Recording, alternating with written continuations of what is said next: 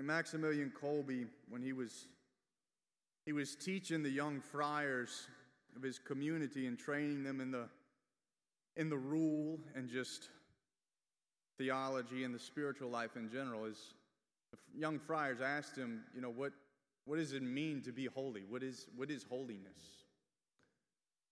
He turned around on the chalkboard and he wrote a little v, an equal sign, and a capital V. Little v, he's using Latin here, so the term for will, the word for will, voluntas, begins with a V. But the little v being your will equals the capital V, God's will. He says that's what holiness is. When your will equals His will, it's completely surrendered to it. That's holiness. And we hear that over and over again. We say it when we pray the Our Father, thy will be done on earth as it is in heaven, meaning let your will be done in me. Let my will be conformed to yours.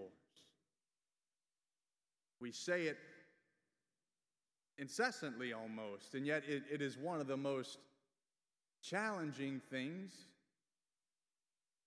to really live out. The Lord knows that, though. And He's speaking directly to that here in this gospel to these people, right? We're moving through chapter 6 of the Gospel of John, where this is a good chunk of our Eucharistic theology comes from here.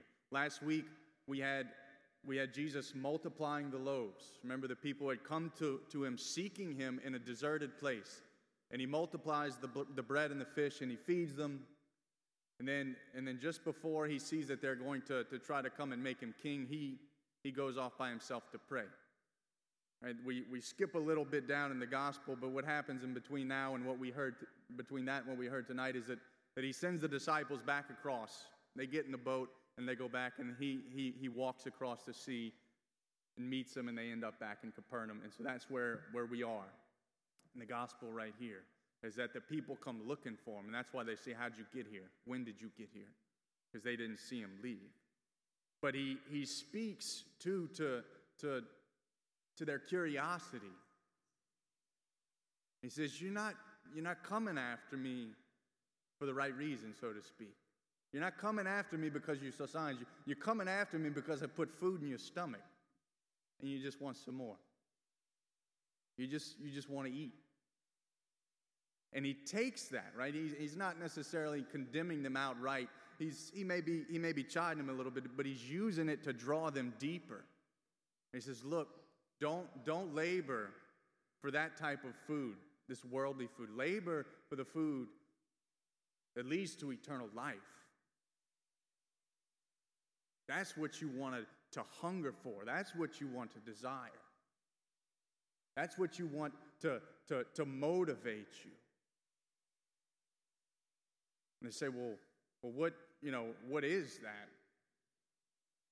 He says, how can we do these works of God? And He says, this is the work of God, that you will believe in the one He has sent. And He's speaking of Himself.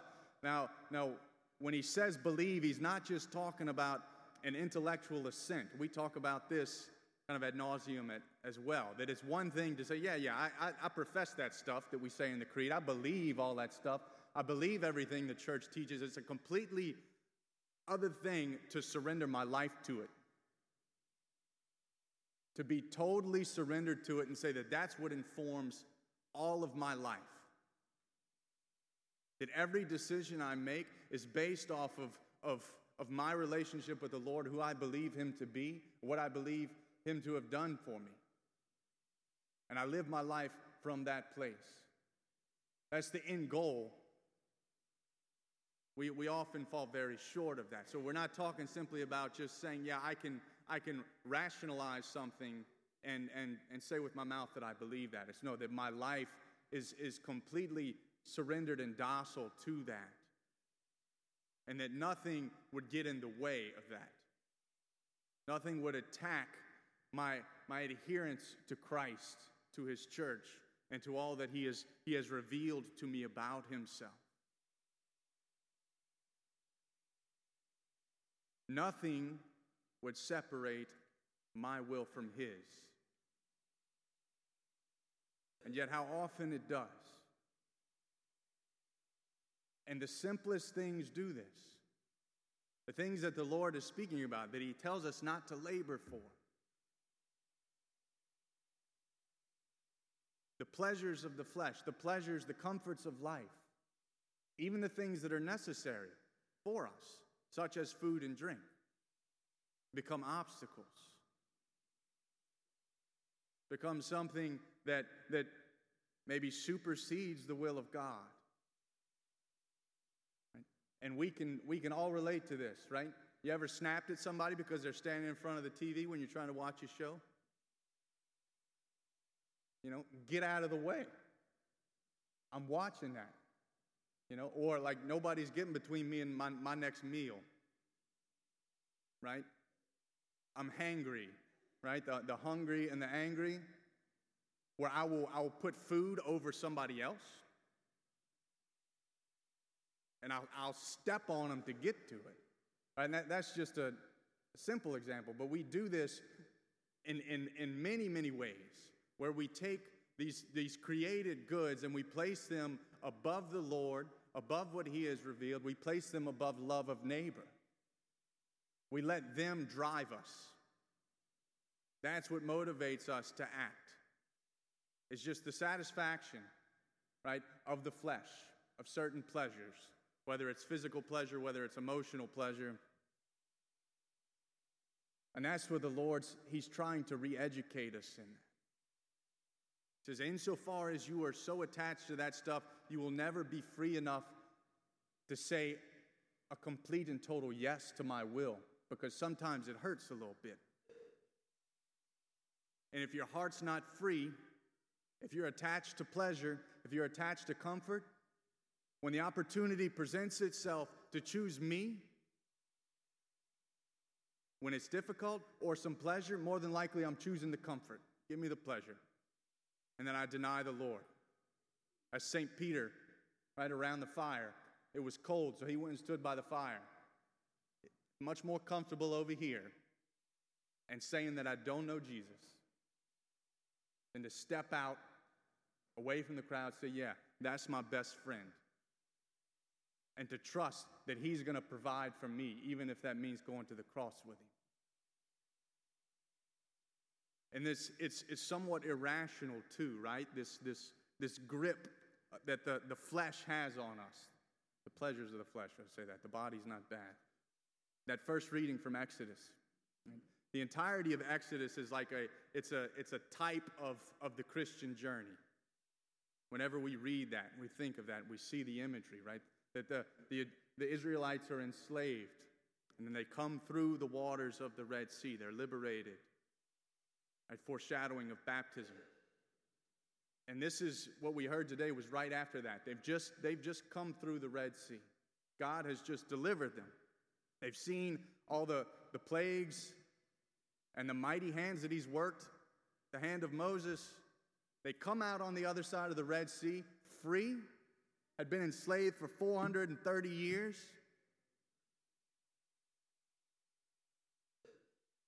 And what do? They turn around and they start grumbling.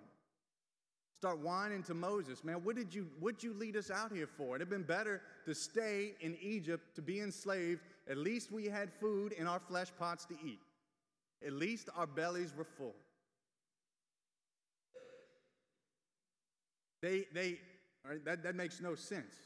They've just seen the Lord work this miracle for them, and they're already choosing, I would rather be back in slavery, just for the sake of some food, as opposed to walk in freedom. And then if that's that enough, the Lord says, okay, I hear you grumbling, I'm going to feed you. Right? And this again is how he's kind of beginning to re-educate and to train the appetites. He says, I'm going to give you enough for a day. That's how much you're to gather. Whether it be the quail in the evening and the bread in the morning. You take one day's worth. You don't take the whole journey's worth. So he's calling them to trust. He's calling them to faith, to surrender their lives, not just to an intellectual assent, right? To put their life on the line. Say, I believe that the Lord is going to provide for me. And so I'm gonna walk in trust. And I'm gonna not let the food thing dominate me. I'm gonna trust that He's gonna give me what I need to nurture my body for the journey. And that's it. It's not gonna become a God. It's not gonna be something that drives me. I'm gonna let the Lord be the one that leads. And so in the context of Jesus' teaching on the bread of life here, we too get also an invitation deeper into the mystery of the Eucharist and intimacy with Him. That when we seek freedom from temporal pleasure, right? Not that deriving pleasure from food, from drink, from friendships, and from all the other material comforts that we have is a bad thing. But in order that we don't become enslaved to them, that my will truly is free to say yes to the Lord's will. He gives us another bread, except it's greater than the miraculous bread from the Exodus journey. It's greater from the miraculous bread that He multiplied. It's His very flesh and blood in the Eucharist. That every time we look upon Him, every time we receive Him, we do so in faith. He unites us to Himself a little bit more. He frees us a little bit more insofar as we allow Him to. And He takes that hunger that we have for pleasure, for comfort, for luxury, and He satisfies it and fills us with a greater hunger for the things of heaven. So oftentimes, we want the Lord to just do what we want, just like the Israelites. We want satisfaction now. I want a miracle now. I want a healing now. And we get frustrated when God doesn't act. That's His mercy. Because it's very easy to experience a miracle, to be the recipient of a miracle, and still not be converted to the Lord. Just like the Israelites were. They witnessed many miracles, but their hearts were still enslaved. And so they were ready to choose that slavery over the goodness of God. That same temptation is there for us, and that goes also for the miracle of the Eucharist. That sometimes we say it's difficult to really believe what Jesus is saying, that He's the bread of life and that He is truly here, body, blood, soul, and divinity. The fact that He veils Himself is an act of mercy for us. It's meant to draw us one day at a time. Because He knows how fickle our hearts are. He knows how attached we are to the world. That even if we were to experience the miracle in the fullness that it is, to be able to see it, that there's a good chance that many of us would still turn away. And He does not want that. He wants to draw us, to give us what we need for today, and to invite us to surrender our wills a little bit at a time, until ultimately we get to where my will equals His will.